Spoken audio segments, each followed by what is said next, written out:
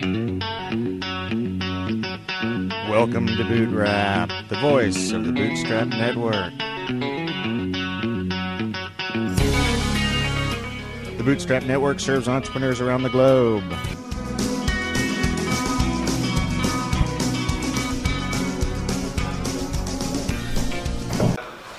had a chance to look at the Bootstrap stages and some of those, the Bootstrap map, and what are your thoughts on that, just how it maps to the ventures that you've created, like Paul Mitchell and so on and so forth? Well, I think you're pretty right on the map that you guys have created, especially for entrepreneurs, because you must start out with an idea. Now, whether it's something you were passionate about from the time you were a child or something more recently you became passionate about, I don't think it makes much difference. The main thing is something that's in your mind, something you wanted to do. Now, in life, a lot of people say, well, what is it I want to do? Right. And sometimes we don't know because it comes along. But what we do know is what we don't want to do. And that's one of the secrets to knowing what you want to do. Along the way, find out what you don't want to do, because it'll come your way, and just don't do it. Right. And the things that are still exciting are the things that you wanted to do. Once you have something, obviously the next step would be to start taking some action. You have the idea in mind. This is what I'd like to do. Now you start putting it together. I believe that's your second step. That's your ideation. Exactly. Stage. Start putting it together there. In other words, what does it take? The name, or is it a service? Is it a product? What is it? Let's get it out there. If it's a service, how am I going to make this the best service possible? If it's a product, how do I want this product to be? What do I want the end result to be? Because you are going to sell the benefits of the product along with its features. In the VOD, in the Valley of Death stage. That's right. You're going to be doing that. So you right. have to get ready now. You can't wait till then. Right. You've got to do it right now. So as you're putting it together, it's like, what is a feature of this service over another service? Is it quicker? Is it better? Or the product? Right. What is its feature? And then how is that feature going to benefit the person buying it or the person using it? This has to be at this stage. You can't wait till later on to do these things, because a lot of what you're going to develop as your product, again, whether it be a service or a physical product, a tangible product, is going to be based on how you're going to be able to deliver it and let the other person know it's something that they really, really want. So a lot of thought and preparation must go into this. If it's a package, for example, you may want to take paper and start designing it on paper, maybe draw it, put it together. If it's a full service, you know, how's this service going to be presented? Will it be in a book form? Will it be in a CD? Will it be in a DVD? Will it be somebody coming in to do something? You've got to do it at this next stage of the game. Write it up and start mocking it up, making various examples of what you're doing so that you can mess with it a little bit, because now you're developing. Right, and so that's really neat, because that says that you don't have to develop the whole product itself in that stage. You have to develop a demo. We use that word demo very specifically, so that you don't have to go in and make it all completely done before you can take it out and start presenting it. You got it. It's like the concept. You take the concept, and then you perform with it, where you have something tangible to look at or to read or be able to deliver. Well, so much of the map, the sort of traditional business thinking is around, I need money to make this something happen. I need I need a business plan that lays out the whole thing. I need to have the product done before I can get started. And what you're kind of describing is very much a very different kind of process, where your things are kind of evolving along the way. Sure. Now, I wanted to go back to the pre-ideation stage and that first stage that you mentioned, where you're trying to figure out what it is that you like, what your personal thing. And the way I've broken it out is passions, things that you're interested in externally, versus talents, the core internal capability. And I love the whole story of how your various sales jobs, selling encyclopedias, selling all the different things, essentially led you to discover this innate talent and then develop it for evangelizing and selling and working with people on that particular aspect. That is correct. In fact, along the way, I found a lot of things that I was selling that I didn't like to sell. Right. Encyclopedias were cool for a few years, and after a while, oh gosh, knocking on cold doors, I didn't like that. I sold various forms of insurance, medical equipment, I mean, copy machines, dictating equipment, so much stuff. Yeah. So I found that I liked dealing with people. Yes. But those weren't products, even though they were great products, that I was really passionate about. Right. When I got into the beauty industry, then the passion started coming out. Right. And in the early days, we didn't have any money. Yeah. So we went through this stage, and going into putting the concept together, we knew we needed money. So during this stage, I'm putting everything together, the prototypes, the samples, the demos, as you put them. We were looking to raise money, $500,000. That's what we needed in 1980 in order to start John Paul Mitchell Systems. That's what you thought you needed. Yeah, exactly. Well, we were convinced we needed that. We were convinced we were going to have that, right? It turned out we never got a dime. Our backer pulled out. So how awesome. Oh, that was like, oh God, we're out of business. So there we were, yes, with our prototypes. Yes. We knew at that point where to buy the bottles. Right. We knew where to get the various stuff because we had been putting it together. There was no money. Right. So it was a matter of my partner and I put $700 together, $350 each, and that's how we started our company. We arranged for 30-day credit with all of our vendors while we were putting it together. Right. Because we thought we'd have all the money necessary. Right. Well, now it's time to perform, and we weren't able to. Right. However, we did ask our vendors that instead of ordering right now 100,000 each of the bottles and the caps and the silk screening and the fill, we'd like to order a sample order of only 10,000 bottles. They said, oh, understand, of course, only 10,000. And they gave us the same price as 100,000, and we had 30 days to pay. Only problem was the guy who did our art wanted $1,000. We didn't have $1,000. Oh my gosh. Right. We told him our story. He took all 700, and we made it on very slim means. Yes. It took us, by the way, about 2 years to pay our bills on time. So 2 years of the VOD. Oh, yeah. In the Valley of Death stage. From that demo time when you and Paul met and got it all together till the time when you launched, Right. 2 years. What I look at it, opposed to, you guys call it the Valley of Death. Yeah. Let me say, look at that period of time as not the Valley of Death, but the Valley of Opportunity. Absolutely. Because during that time is your opportunity. That's right. Yeah, it's scary, but you're putting everything you have forth, and you figure out a way to do it. For the first 2 weeks, I slept in my car. Yeah.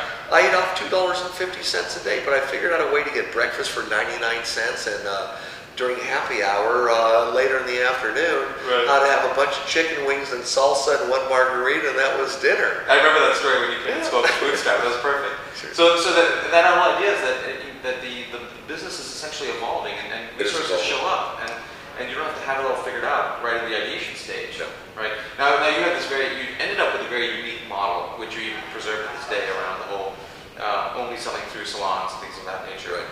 Now, did you have that idea when you started, or did that kind of begin to emerge over time, or how did that shake out? The idea of selling Paul Mitchell only through salons was the original idea, and it was a darn good one. I could be twice my size if I sold it through drugstores and supermarkets. And by the way, if you ever see Paul Mitchell in a drugstore or supermarket, it is counterfeit. Exactly. Or black market. We Right. don't put it there, don't buy it. Right. But the reason we pick salons, and we still think it's the best way to go for the customer, is because only a salon can tell you not only what product to use on your type of hair, but how to use it properly to maintain your best look the longest, especially in between visits. And no drugstore or supermarket could ever tell you that. Exactly. Now, Paul, and you'd met Paul before, even you started when you guys got together in Hawaii. I think it was, Yes, right? Paul and I. You'd met before. Yes, we were friends for 9 years before we started John Paul Mitchell Systems. Now so you'd known each other, developed this friendship and relationship of some kind. Yeah, we were just buddies for all these years, and when we started our company, Paul was a great hairstylist, really a great one, like a super hairstylist. Yeah. And I was in business. I did the business, marketing, sales, and I knew about putting formulas and products together. Right. So it was a perfect relationship. We never argued.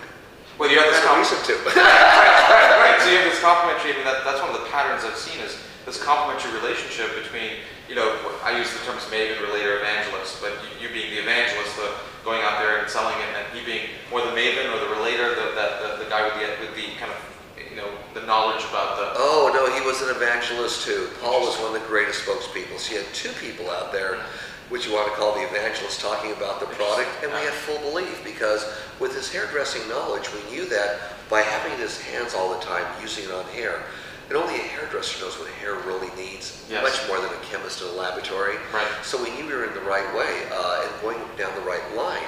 Now here's something else to do too, is in your early stages, especially your demo stages of whatever your product is, develop it not to sell the next year or two. Develop it if possible, be around for a long time. Make it that good. The quality of the product or service is as important as the hype or promotion. Today, which is 27 years later, our first product, Shampoo 1, Shampoo 2, and the conditioner and the sculpting lotion are still very good sellers, which is rare in the beauty industry. But they were made that good, and every year that they could be updated, they were updated. If they could be made better, they were made better. Sure. Now, where was that? Where did the formulas or the idea for that? How to put that product together? How did Paul come up with those, or how did those show? Well, we knew he is a hairdresser and mean sales and marketing. We had to have a different twist. Usually people used to shampoo twice, especially in a salon. Shampoo your hair once, shampoo it twice. They'd put conditioner on, leave it for 10 minutes. You're laying there in the back basin, come back and rinse it all off, go about things. So we developed a shampoo that in most cases you only needed to use once. Save time and money at the back basin. A conditioner that you didn't put on the person's hair at the back basin when you shampooed your hair. You'd bring them to your chair, and it was a leave-in conditioner. You'd put it on their hair immediately. It would be a moisture treatment, a protein treatment. They could cut the hair easier, it'd shine. It was a little bit of protection against the blow dryers in those days. It was all in one. It was very reasonable to use. So you were changing around you were looking at what the natural flow was and what was happening with products before that was kind of unnatural, and saying, this makes more sense to do it this way. Let's make it faster and easier and not more expensive. And that's what we did. We found a way to make it quicker, easier, and save time and money. And that's how we launched Jean Paul Mitchell Systems. And then uniqueness with sculpting lotion, where I think, created the wet look. Where you put sculpting lotion on and you put waves in your hair, straight, whatever you wanted. And when it dried, it stayed that way. It was shiny. And then if you wanted it fluffy, you just combed it through, the same wave stayed in your hair. And it was fluffy and it didn't flake. It was like a setting lotion, it didn't flake. And the world was ready for something unique. Right, and so that timing, it was something you couldn't have necessarily predicted either, but that was the case. We thought it would work that way, and son of a gun it caught on. In other words, if you produce a service or a product that gives somebody more than what they wish for, that makes their life better because of it, you have a very good chance of becoming successful. Right. Now, one of the things that you've talked about before, and I call constraint creates innovation. The idea that we think that we need that $500,000, to get the thing going, but actually constraint is our ally because it's going to force us to innovate and come up with new things. Sure. And you have sort of two examples that you point out. One is about the very distinctive black and white labeling, the printing, and the second part being that because you didn't have the money, you got someone else to produce the actual product first before you probably eventually have your own factories and things of that nature. So does that resonate? I mean, were there some other examples, or can you tell us more about that process of how constraint really is your ally? Sure. In those days, starvation was the ally because you had to eat, so you had to sell something. So in order to create distribution, if you have no money, you've got to do it yourself. You got to be innovative. We'd go to a distributor, they'd say, hey, we don't know you or your product, we have 20 like it, why do we need you? Right. So what we did in this stage, and I'm going to the next stage, which I call the value of opportunity. The value of opportunity, beautiful. Once a product was made, I went out there personally, and so did my partner Paul, and we knocked on doors, door to door, beauty salon to beauty salon, selling our product. This is in LA? That's in Los Angeles, and in Los Angeles, then we would do a beauty show in other places, but in LA I'd go door to door. Paul did the same thing in Hawaii, because he was living there at the time, and when we did shows, we did it together.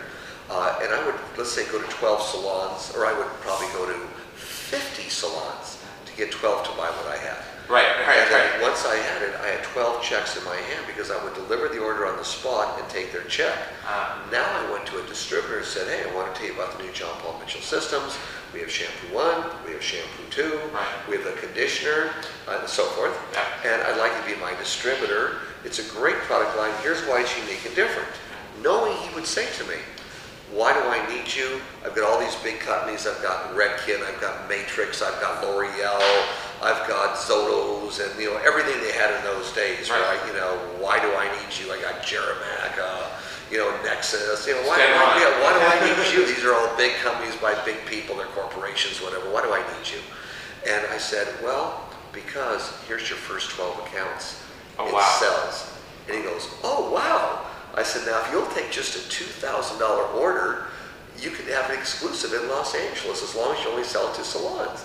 And he says, you know what, I'll do it. You gave me my first 12 orders with checks, but will you go out and sell with the salesman? I said, of course I will. I will go out there and guarantee the sale, that you will sell and the salons will sell and the customer will like it, or I'll give the customer the money back. He said, it's a deal. I went out to my car, I drove it around the back of his warehouse, and then as Jim Henrietta, who was my first distributor, reminds me, he says, JP, you were out of my office 3 minutes. All of a sudden, my warehouse guy called and said, hey, there's some guy here delivering Paul Mitchell products. He says, he was just in my office. So he laughed his head off, and I also got a check. I said, I really need the money because we have to pay our bills. So he gave me a $2,000 check, and the next day I was in the office with him, and I went in the field with the salesman, and we sold every single bottle he reordered. Wow. So he bet on you, and you know, it's funny because I'm thinking back, and the story that's coming to mind is Steve Jobs and Steve Wozniak when they put Apple together, and Steve walked into this electronics store and managed to get an order for 50 of these apples. Sure. And that's what convinced, in fact, in his case, Woz was very reticent to actually leave his job at HP. But that order was actually what helped him to get convinced that, wow, there's something Exactly. It sells. Here's 12 salons. I thought it was a good idea, and I'll be here tomorrow morning to sell with you. Right, right. So now that was interesting too, because you're actually selling to the hairdresser, not to the end user where the product is on their hair. Right. You're selling to the hairdresser. That's correct. We're selling to the hairdresser because the hairdresser first has to be convinced. Remember, we had no advertising budget. That this product was so good. Yes. And so good for the hair that they want to use it on their customers and recommend that their customers take it home to keep the same look in between visits. And that's what we promoted. What the hairdressing industry needs is a hairdresser that believes in something so much that they say, here's how you use it to sculpt your hair or to do your hair. So in between visits, it looks similar to what I did in the salon. Right. So we also filled the niche in the marketplace with that, what their customer wanted. In other words, we didn't want to sell to the salon. We wanted to help the salon sell through to their customer with quality products, which we still have today. Right. When people recommended salons a Paul Mitchell product to use on their customer's hair, the hairdresser knew, God, this is incredible because I'm using it. And I know it's going to be good for your hair. It'll make your hair look good. So you didn't try to, you weren't competing with someone in an existing value proposition. You found your own. We created something new. Strategy. That is correct. You completely came up with something that was not being served at the time. That is correct. And without the advertising dollars or anything else, we moved right through it and finished going through the Valley opportunity and then had that opportunity. And then, of course, once we got out of that valley of opportunity and our company all of a sudden became successful, yes. Our next thing was to make sure that we did the same thing ongoing.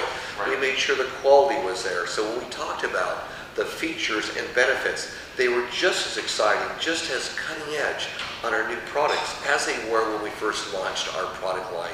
We did forget what brought us there. Right. And today, John Paul Mitchell Systems and all Paul Mitchell products are known as unique, cutting edge, what fills the need in the marketplace right now, and they stand behind their quality because it works all the time. Right. So essentially now, we've talked about pre-ideation being sort of an awakening process of passions and talents. Sure. Then the ideation being the demo, let's go get, what is it, what are we going to create? That is correct. The value of opportunity, I think I might have to rename it the value of opportunity. Being, okay, now you sell, you got to go find that customer and find out what it is that you're offering to them, what they really care about, put that together. And now you're talking about the growth stage where essentially you're building the organism, so the organization behind it, so you can reproduce. That is correct. And put it all That together. is correct. And you don't forget that the people that work with you, very important, are you. The people that work with you are you. You treat them the way you want to be treated. Right. And don't treat them as a boss. Treat them as a business associate because that's what they are. They're going to make your business, not just you in the future as you grow. And don't ever forget that. Treat your people as good as you can. Right. Like at Paul Mitchell, we have free lunch for everybody. If you carpool, you get your gas. There's just so many things we have. It's the way we want it to be treated. So as you grow and go into your final stages, that's what you want to remember to do. Right. Do unto others, love others, do unto you. Exactly. So then you're basically coming in and you're now saying, how do we systematically take care of people, take care of the organization, because that becomes the sphere of concern for the founder. That is correct. So the role is really the parenting role that keeps changing as you go through. Now you're starting this. By the way, cut for now. We have about 3 minutes left. We've already got about 20 minutes. Okay, let's roll it. Okay. So here's the thing that to finish this out to the final stage. Now I call the final stage rebootstrap. where you spend this time in the growth stage just building the scaling and the system and everything else. Where you bootstrap things like John Paul Pet, De Jour Diamonds, and Patron. Tell me about that. Now, now are you taking the same process and simply applying it to other things, or how do you see that? What we apply, it's not the same process because Patron is not sold through beauty salons. John Paul Pet is sold through beauty salons in some of the top pet stores in the nation, and some of the veterinarians carry John Paul Pet also. But it was different. We still found the need in the marketplace where its best form of distribution would be. It was amazing how salons, I think the majority of their customers probably have pets, and they love John Paul Pet in there to be able to offer their customers as a grooming aid. But we did the same thing where we had a unique product. Why is it different? Why is it better than what's on the market today? Would the end user appreciate it so much they want to reorder? And would the quality always stay there and improve the quality as time went on? And that's what we did with these products. So it was kind of the same feeling, even though in some cases was a different marketplace. But the same, shall we say, genuine culture of feeling good about the product, take care of your people. And another thing too I want to add here is when you're successful, if you don't share it, you're a failure. Agreed. Success unshared is failure. And teaching new students, new people coming into the industry, why success unshared is failure, how to be the best at what they possibly can be. Exactly. So that rebootstrapping John Paul Pet is kind of using all the stuff that's happened with JPMS and then saying, okay, what's this whole new thing that we can do using a lot of these systems? That is correct. Whereas Patron or something else is really taking completely new ideas, starting in from scratch, and then taking that back from ideation and so on and so forth. Yeah, but with the same ideals. Right. How does it look at first? Put it on paper, put it together. Who do we want to sell it to? How are we going to sell it to? You get these ideas in mind first. No matter how big you are, how many companies you want to start before you come out with it. Just remember good ethics and give your customer the highest quality you can, or don't do it at all. Right. If you can't give your customer the highest quality service that you possibly are able to do, or the highest quality tangible product, don't do it. There's no point. So the only difference right. between successful people and unsuccessful people, I feel, is that the successful ones do all the things the unsuccessful people don't want to do. Right, they don't want to do it. And do it good. And do it well. Sure. So tell me what for you is the compelling principle. Like we have constraint creates innovation, right action, right time, use everything, demo, sell, build. What of this bag of tools, what would you say strikes you as, or a particular stage? Is there something that strikes you as being that's the one thing that resonates for you a lot that you'd like to share? It's really all the stages, but the one item that would resonate the most is have passion in what you do all along. Then you stick with it. If you don't have passion, you're going to lose interest.